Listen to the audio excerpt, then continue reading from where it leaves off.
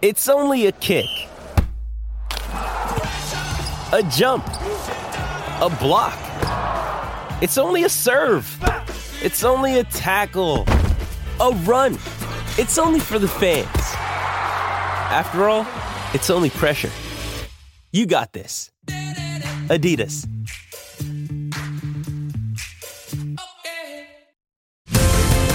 Welcome to This Is Your Journey with Sam Edmund. For Tobin Brothers Funerals, visit tobinbrothers.com.au. Tobin Brothers Funerals, celebrating lives.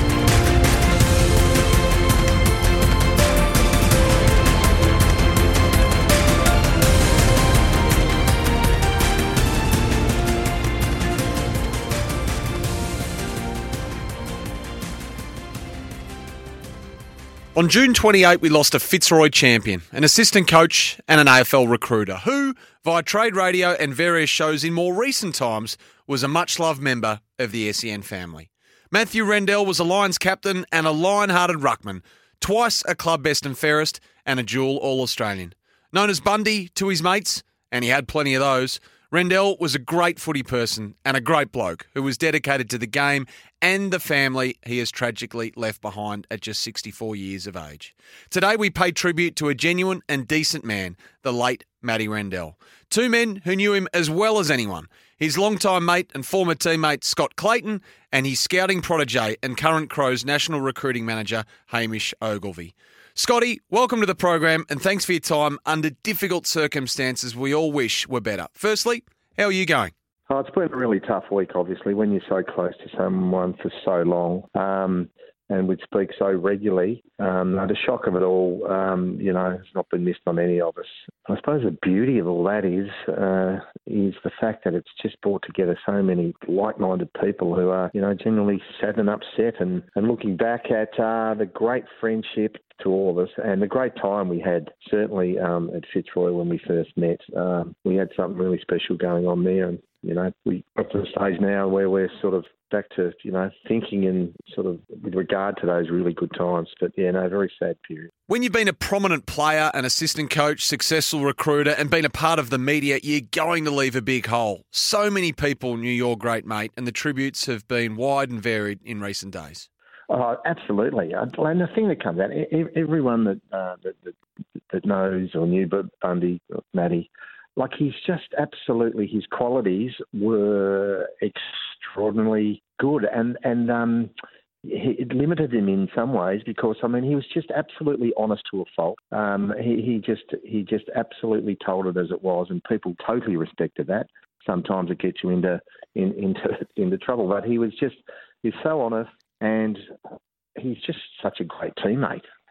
Like now I'm lucky I get the opportunity to interview some young men that are on the cusp of an AFL career and often they'll always ask for some advice. And the only advice I can give them is decide to be a good teammate. And Matty was that. And he was certainly the glue at Fitzroy in the early 80s, no doubt. He was the absolute standout leader. He was your COVID walking buddy, wasn't he? Yeah, COVID certainly, not that we ever weren't really tight, but COVID did give us another lease of life, to be honest, that we all looked forward to and enjoyed. So we did. We started walking on a Sunday. Geographically, it was all pretty easy for us. We're all sort of Bayside Melbourne. So, yeah, that was a great time, Sunday mornings.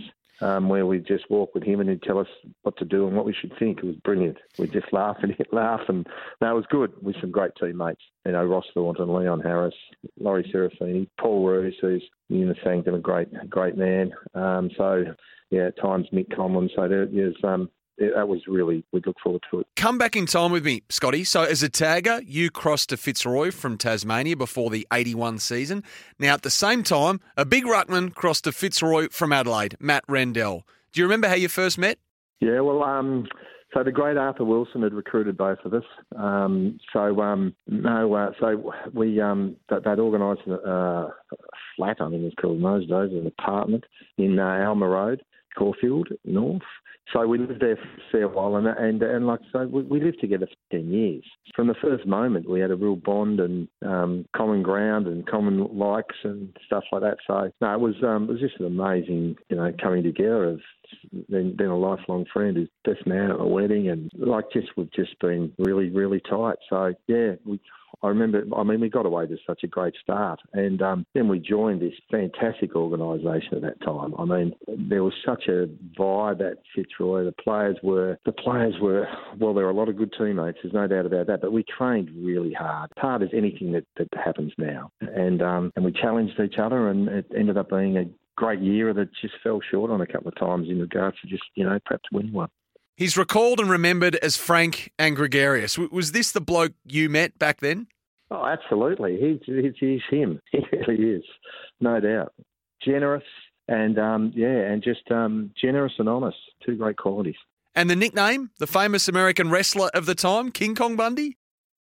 Yeah, King Kong Bundy. There was one pre-season there just for a minute. He must have gone away, and we just thought he was a little bit plump. So it might have been Nick Conlon, might have been. If I've given it credit to the wrong person, it'll be one of us in the inner sanctum, of course. And we've just had fun. And there was a very large wrestler called King Kong Bundy, and we coined the phrase, and and it stuck. In his first year, he was actually deployed mainly as a full forward, and he kicked 45 goals, 45-33. And yet, I'm not sure he overly enjoyed it there, did he? The ruck was his go? No, not really. I think, one of the great leaders who I still think of often now is Ron Alexander, who was the ruck at that stage. He was a great teammate too, and a beautiful man. Well, he is. He's still going in Perth and got a very high level role in government there. He's a great leader too, and he'd just been replaced as captain, and still he was an amazing teammate. He was prepared to lose taps in the ruck because the opposition ruckman was hitting it down our throat. He didn't care about the stat to himself, and so Ron, and I reckon just that 1 year, Ron was great for Matty. I reckon it was a perfect scenario, really, to be honest. Young ruckman came in from Adelaide with Ron for the year or so, and Matty could go forward, and he was such a. When you look at the vision now, I mean, I heard someone on the radio talk. Someone must have rung in a week ago, who was a Carlton supporter, that said Matt Rendell turned up and we'd never seen someone so lithe and athletic. I mean, he's running and bouncing the ball. I mean, the ruckmen of that era were, they were great players, but they were not that. They were perhaps a bit more inside and big and funny. But Matty's athleticism at the time sort of broke me ground, I reckon. The one game that's recalled a lot is round 13, 1983. Now, you're Fitzroy up against Premiership fancy North Melbourne at the Junction Oval. Now, Scotty, Matt hasn't kicked a goal in his last 16 games coming in, but he helps himself to 8, and 8 against Gary Dempsey, no less, and the Lions win by 150 points. I think it's certainly it's one of the most famous games of all time. I mean, 1 beats 2 by 150 points. I mean, it's just unheard of. We were awesome that day, absolutely awesome. Matt, in the old days, the son had a sun score, and Matt got the perfect 10. I don't think they gave away too many over that period. So every player they'd give a rating at the end of the weekend, and he scored a perfect 10. He did. He kicked 8. He was just awesome. Back comes Rendell in the snapshot of goal, which he's brought around beautifully and put it through. Fine shot. The Roos has done a darn good job out there on the wing position. Hand pass to Rendell, a long kick at the goal. I think he's put his 5th goal through. Yes, he has, and what a game he's playing. So on a great player, Gary Dempsey was a really good player. But I mean, and I think a lot to do with that game too was also Robert Woolsey's great strategy. He was ahead of his time. Matty would take a lot of centre square bounces and push forward, and then Burnley Quinlan would run on the ball, and it worked for everyone. It was a bit ahead of its time. So I think Nick Conlon in that game playing on. Keith Grigg a bit. I don't think he kicked the goal at half time and ended up kicking at least 5 in the second half. It was an amazing game. He was made captain relatively young. That's normally a good indication you're not only a key contributor to what's happening siren to siren, but made of the right stuff in general. Oh, his honesty and he's competitive man. Absolutely honest, competitive, and he's a good teammate. And just and he had his beautiful manner had a way of bringing people together. And that, along with Robert Walls and some other great teammates, we were just a good team. We were actually a good club. Absolutely, yeah. Robert Walls, who appointed him skipper in 1985, remembered him as being one of those rare players who was aware of everyone else in the team. Oh, no, yeah, no question. No, he had genuine care, absolute genuine care. There's no doubt about that. And he'd sacrifice stuff for others. And was he like that right up until the end, Scott? Like, did he help keep some of you Lions boys connected? Oh, absolutely. No, he like socially, he was so generous with his team. He'd just love to catch up. Really would love to catch up, and without doubt, the conversation would go to sport in general, and more specific, our great game, AFL footy. So, love sport across the board. He had his fair share of injuries too, didn't he? Particularly towards the end of his time with Fitzroy. How was the body holding up just at the end? Yeah, he did. He, like us all, we get old at the end, and his shoulders were gone. It's bloody hard to play ruck when you can't lift your arms above your head. Very difficult. But he fought on and sort of ended up in the 160 games and played a long time, 11 or 12 years at this level. Incredible effort. So yeah, no, like most of us, none of us really get out unscathed at the end. Yes. Age gets us, or injuries, or just the game style changes. But no, it was a hell of a career. Scotty, thanks for sharing some of your memories of Matt with us. We appreciate it. Really appreciated chatting. Thank you. You're listening to a special edition of This Is Your Journey, thanks to Tobin Brothers Funerals, a family-owned business since 1934. We're paying tribute to the late Matt Rendell. We farewell Scott Clayton and we bring in Hamish Ogilvie after this. You're listening to This Is Your Journey with Sam Edmund. For Tobin Brothers Funerals, visit tobinbrothers.com.au. Tobin Brothers Funerals, celebrating lives. You're listening to This Is Your Journey with Sam Edmund. For Tobin Brothers Funerals, visit tobinbrothers.com.au. Tobin Brothers Funerals, celebrating lives. Hello, it's great to have your company on a special edition of This Is Your Journey, made possible by Tobin Brothers Funerals, celebrating lives. We're reminiscing over the life of Matt Rendell with the help of former teammate Scott Clayton and now Adelaide Crows recruiting manager Hamish Ogilvie. Hamish, welcome and thanks a lot for your time. Thanks, Sam. Pleasure, mate. Well, the news hit everyone hard, didn't it? And as someone who worked closely with him for a fair period of time like you, I'd imagine it was, very difficult news to hear. Yeah, it was sad. It was sad. In typical Matty fashion, he often joked about how he was the longest living Rendell male. Very sad. We spent 10 pretty good years together. Just on that, how far back do you go and when did you meet? You were the former policeman from Tassie and you joined, I'm going to call it the Rendell Network at Adelaide when was that, 2006? Yeah, it was actually before that because I worked at Port Adelaide part-time when I was still coaching and playing, and that was my first sort of dealings with Matty. We covered a few games. When he was an assistant coach at Port, we covered a TAC final series. I can remember we sat at the G and watched Stevie Johnson together. Right. So at the end of the years, when Matty was coaching, he came over and did some recruiting work for the coaches at Port, and then we came together again at the Crows when James Fantasia left, and I'd been appointed as Eastern recruiting manager, so I'd just finished coaching in Tassie and was moving back to Melbourne. And as I was packing the house up, I got a call from Matty saying he was coming on board. And our great friend Alan Stewart, who was a great mentor to me and someone that Matty was very close with, he sort of basically appointed both of us, and we ended up working together at the Crows. What was he like to work with, Hamish? I mean, were there any similarities between he and maybe some of those hard-nosed and direct cops you worked with down in Tassie? He was always forthright? He was forthright. He was unbelievable, his game memory, and I'll tell you a bit of a story about how good his memory was. So we would do maybe 3 to 5 games on a weekend. I'd pick him up Friday night from the airport. We'd perhaps do a game Friday night. Then we'd do 2 or 3 games on the Saturday. I'd pick him up Sunday morning at the hotel and he'd say, hey, in the second game yesterday, remember that stoppage in the second quarter on the half-forward flank and these players were involved and the ruckman hit it with this hand? And I'm flat out trying to remember which game he was talking about. He had the most unbelievable photographic memory for things that happened in games, and I'm a note-taker, and Matty was never a note-taker, but he had the most unbelievable memory for the way players moved and what happened in a game and why they did this and why they did that. And he just loves footy. He loved footy as much or more than anyone I've ever met. But I would take notes and check my notes, and he would just go off the top of his head on what he'd seen and remembered. And one day, him and Toby Green's the only other person I've ever seen with a photographic footy memory like Matty. And they were together at the draft camp in an interview, and it was something to see. They were both talking about which way the ruckman's hand went, who was in the stoppage, and we're talking about games that were 2 months prior to the draft camp.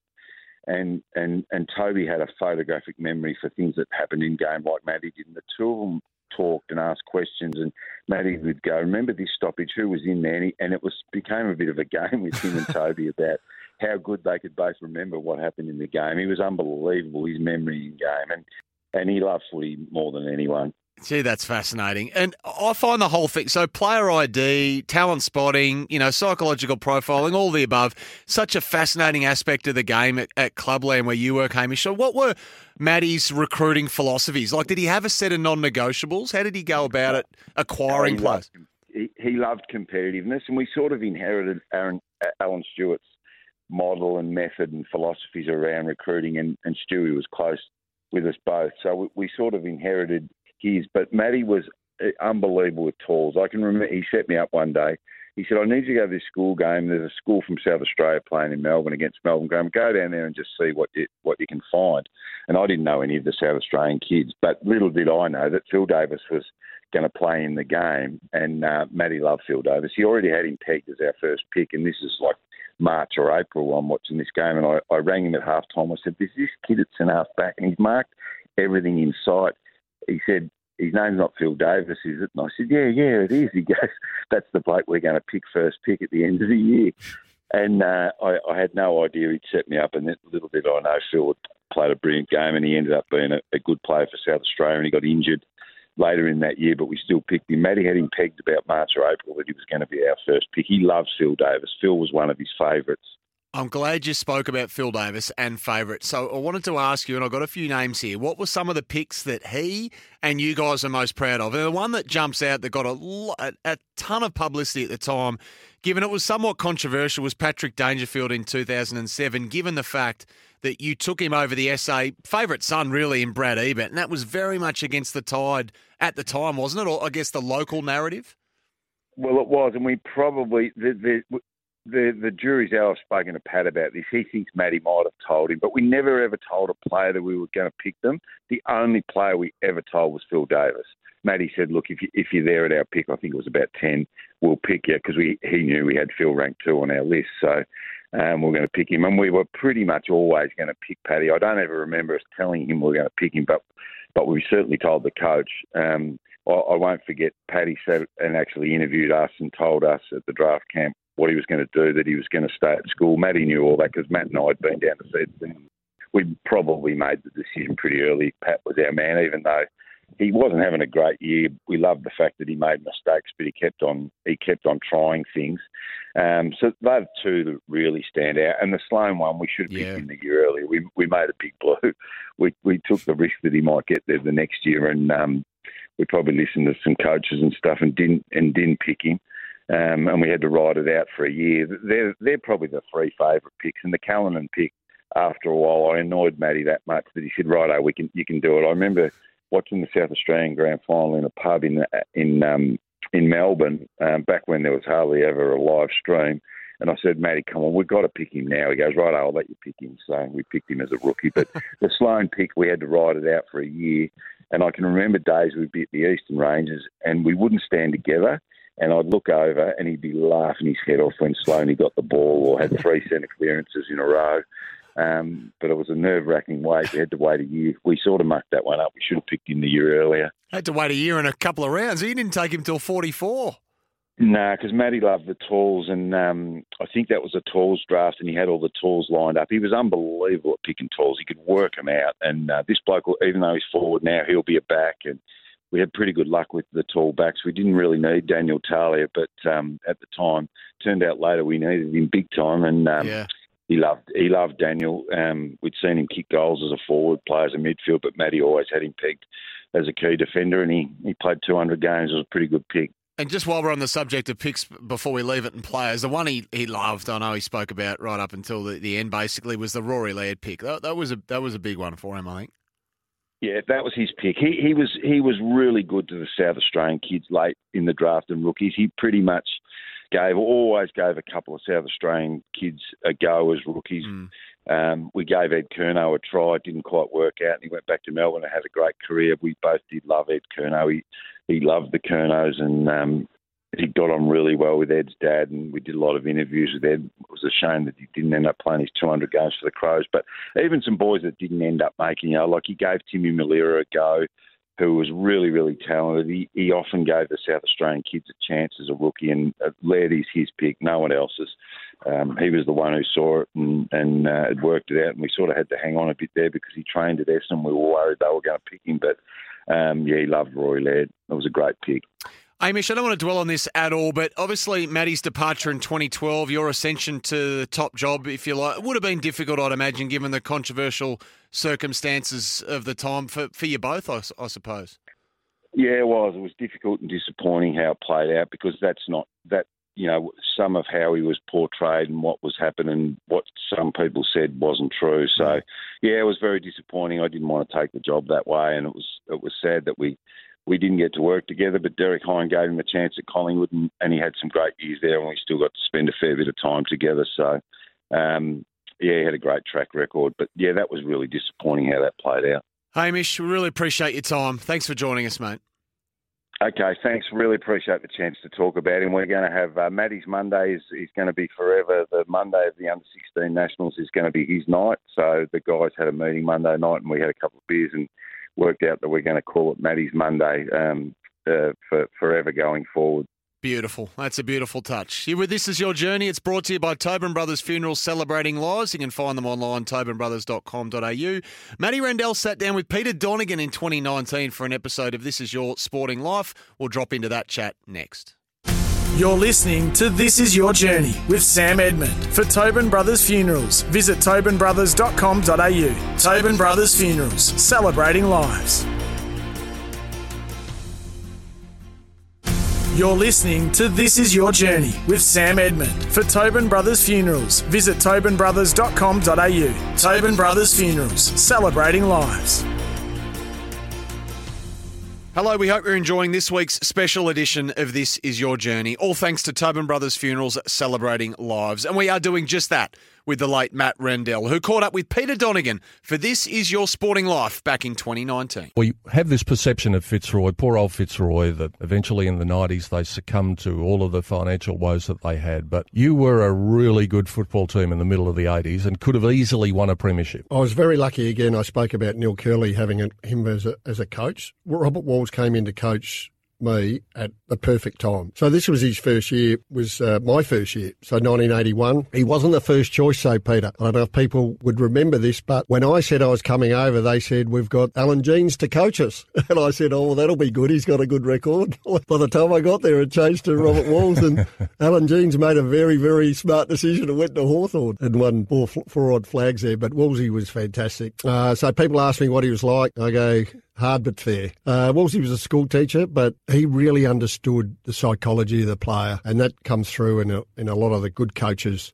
Grant Thomas was a genius at it. Really understood the psychology of the player, what made them tick, what they needed to hear, what they didn't need to hear. Keep it simple, keep it short. And the other thing he was really good at, he got the players, so this is way before leading teams and Ray McLean, he got the players to take ownership. So, look, we didn't know what sort of team we had in 81, but after 80, when they had a disaster and finished last, I think. But, it all sort of came together in 81. So this was the year that Essendon won about 15 in a row, and when Neil Danaher was on fire, and they lost their first 6, I think, Essendon. Stormed into the finals. We were sort of up there the whole year. I think the Carltons and Collingwoods, Geelong might have been on top at the time. We played Essendon in the first final at Waverley, and we were massive underdogs. Well, Bernie Quinlan and Gary Wilson were outstanding. Clark grabbed by Rendell, dropping the ball. There's a chance for the Lions to go further in front. Oh, the Fitzroy crowd are going mad at the moment. And Big Rendell hasn't had many kicks up to this stage. This is kick number 1 for the match so far. There's the distance. Oh, the big fella's got to kick this one. This will make them really jump. Fitzroy, it'll boost their morale no end. Let's see what he can do with this one.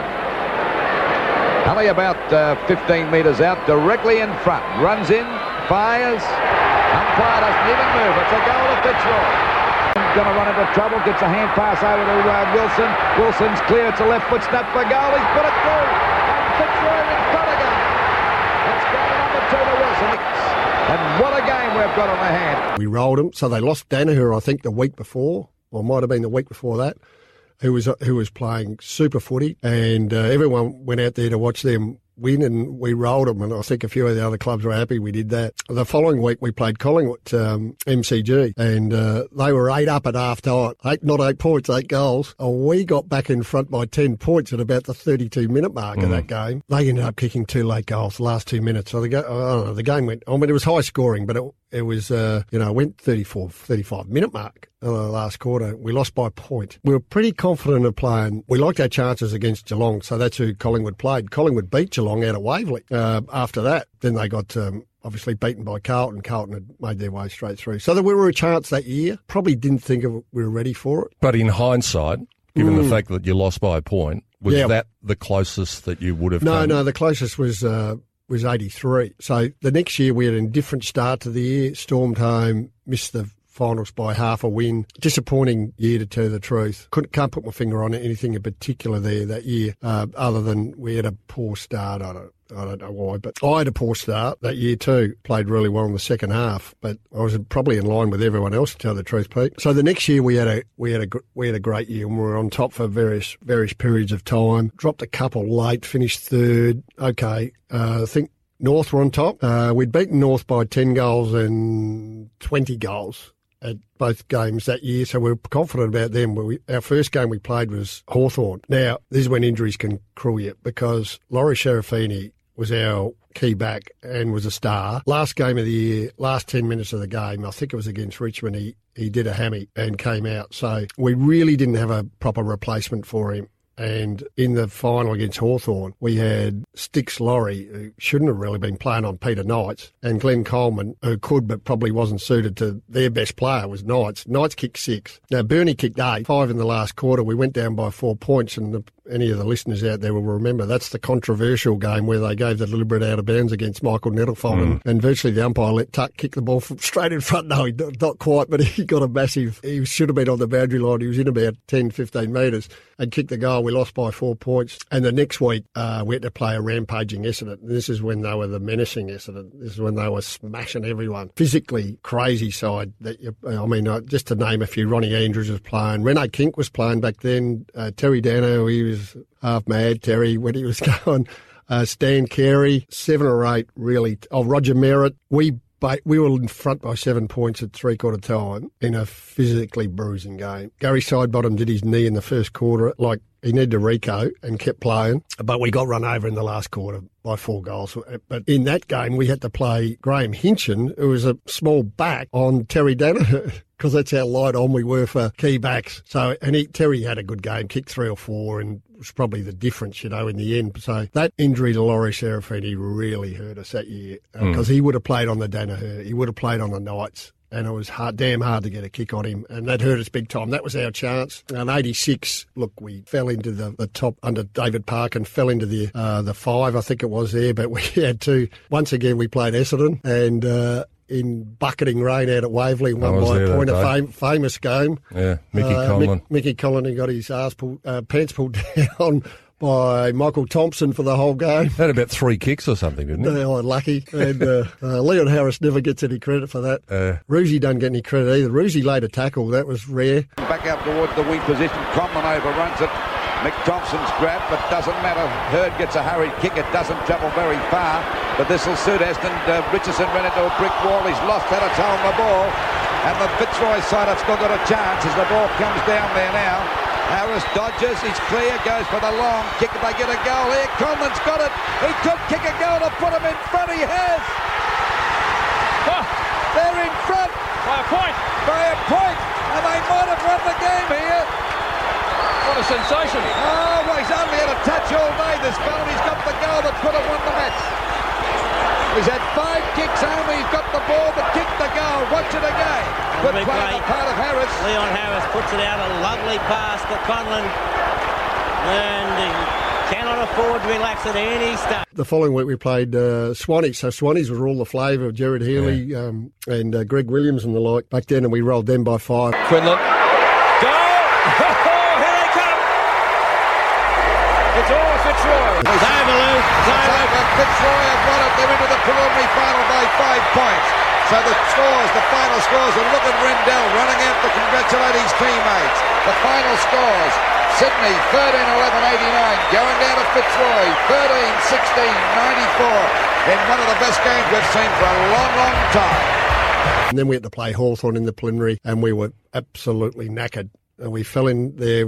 We kicked the first 3 goals of the game in that game. We ended up losing by 9, but we would have had to play Carlton in the final, I think it was. We would have lost 8 players out of that preliminary final. We wouldn't have come up the next week. It would have been a disaster. So I think we did everyone a favour not winning. It would have been the worst grand final in history. But 83 was the one that Laura Serafini won. But really competitive all the way through.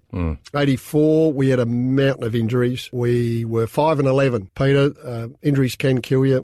We had a mountain of them. 5-11, we sent out Leon Harris, Mickey Conlon, Scotty Clayton for operations that finished their year right at that time. Brought in some kids who hadn't played. We won 6 in a row and scraped into the final.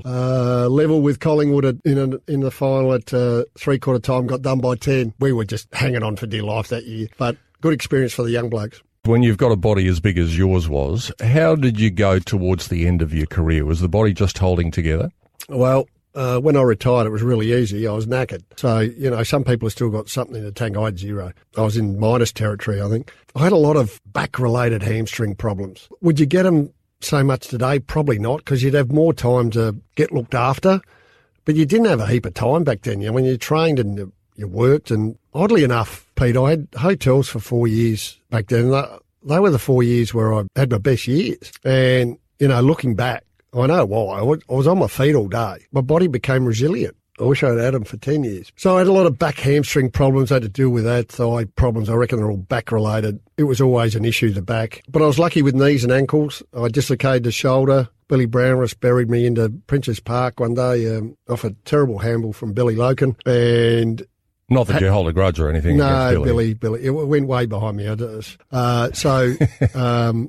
had to turn around, and by that time, Billy just buried me into the turf. I dislocated him, had a reco on that, missed the last 4 games of the year. That 84 year, I missed the 6 games in the early part of the year. I dislocated my other shoulder, but I didn't need a reco on that. Other than that, I just had to manage back hamstring type stuff. But 91 was my last year at Fitzroy.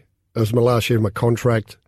So why did you go to Brisbane? You went to Brisbane for 1 year. Was that basically for Wolsey's sake? It was. So Scotty Clayton was doing, who's my best mate, rang me about, do you want to play another year? So I kept running and doing bits of stuff. I just wanted to keep fit. After I felt so much better after a month off. Anyway, he said, we've got no ruckman over there. We've got a young bloke up here, Coco Miller, I'm trying to think of his first name. Big, bruising lump of a kid, competitive kid. He said, but we got no one else who can play in the ruck up here. Can you come up and give us a hand? Well, basically, it went like that. So I said, yeah, okay. I said, I'm not sure I got a whole year, but I got a fair whack, I reckon. So I did my thigh up there when I got up there. I missed the first 8 games of the year, played the last 13, but it was funny in another practice match. So when I got up there, they were all raving about Coco Miller. I remember how good he was, and he looked fantastic at training. So in our first practice match, I played on Coco Miller and kicked his ass.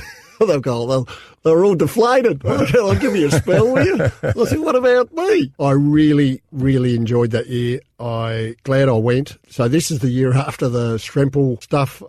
He cleaned out a lot of the players that were there. You got to start to get a good bunch of kids in. In 3 years' time, you blokes are going to make the finals. And they look at me, come on, give us a break. 3 years' time, they made the finals. Mm-hmm. So who was playing then at the time? So Darryl White. You just stood back and watched him train. It was just magnificent. Michael Voss came in and played as a 16-year-old. So he kicked 16 goals in one of the Division 2 games of the under-18 champs and then played for us the next week. Played on the wing on Johnny Blakey. Had about 27 and kicked 3. I think Johnny was barred then. I think Johnny ended up at North after that game, end of that year. I played at full forward ruck and Rod Owen played full forward and kicked 8 on Lynchy. Alistair Lynch. He was a talent, Rod Owen. Sadly, didn't get to see the best of him. He was a super talent.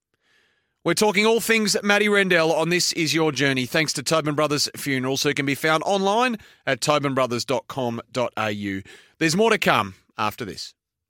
You're listening to This Is Your Journey with Sam Edmund. For Tobin Brothers Funerals, visit tobinbrothers.com.au. Tobin Brothers Funerals, celebrating lives. You're listening to This Is Your Journey with Sam Edmund. For Tobin Brothers Funerals, visit tobinbrothers.com.au. Tobin Brothers Funerals, celebrating lives.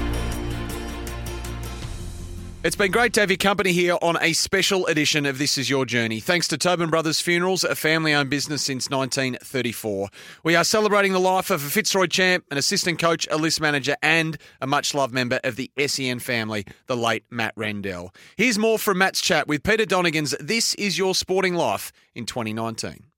So I used to have to write a page on recruiting, and the year I picked Brodie Smith at about 13 or 14, I opened with... Joe Bloggs from up the road could have picked Brodie Smith. They're the easy ones. But look, I talk about influence a lot, and sometimes influence isn't easy to see. Rory Sloane went 44 in that draft, and I thought his influence in games was huge. Not a big possession getter, awkward kick, still is, but every time he got it, there was a little knock on or a little deft handball or a kick a goal when you need one, and he had massive influence, and that's carried through.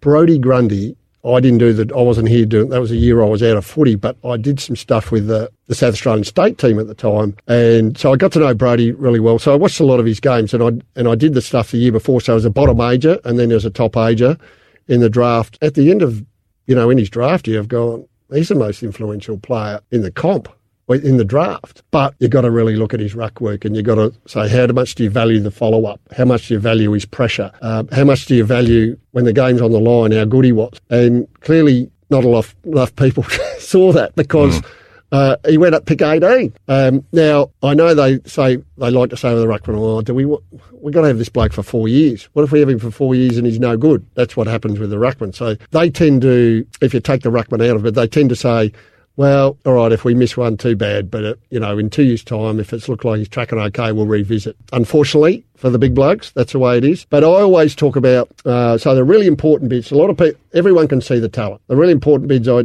talk to people about is influence. Not as hard, not as easy to see. You've got to really watch a bloke. I mean, you've got to take the whole game out of it and watch him and what he's doing. Who's he talking to? His leadership, direction. Phil Davis was a cracker when I watched him play early days, and I'm watching him and I'm going, or you're going to captain a club, you are. Because I just watched him for a whole game and watched him direct people.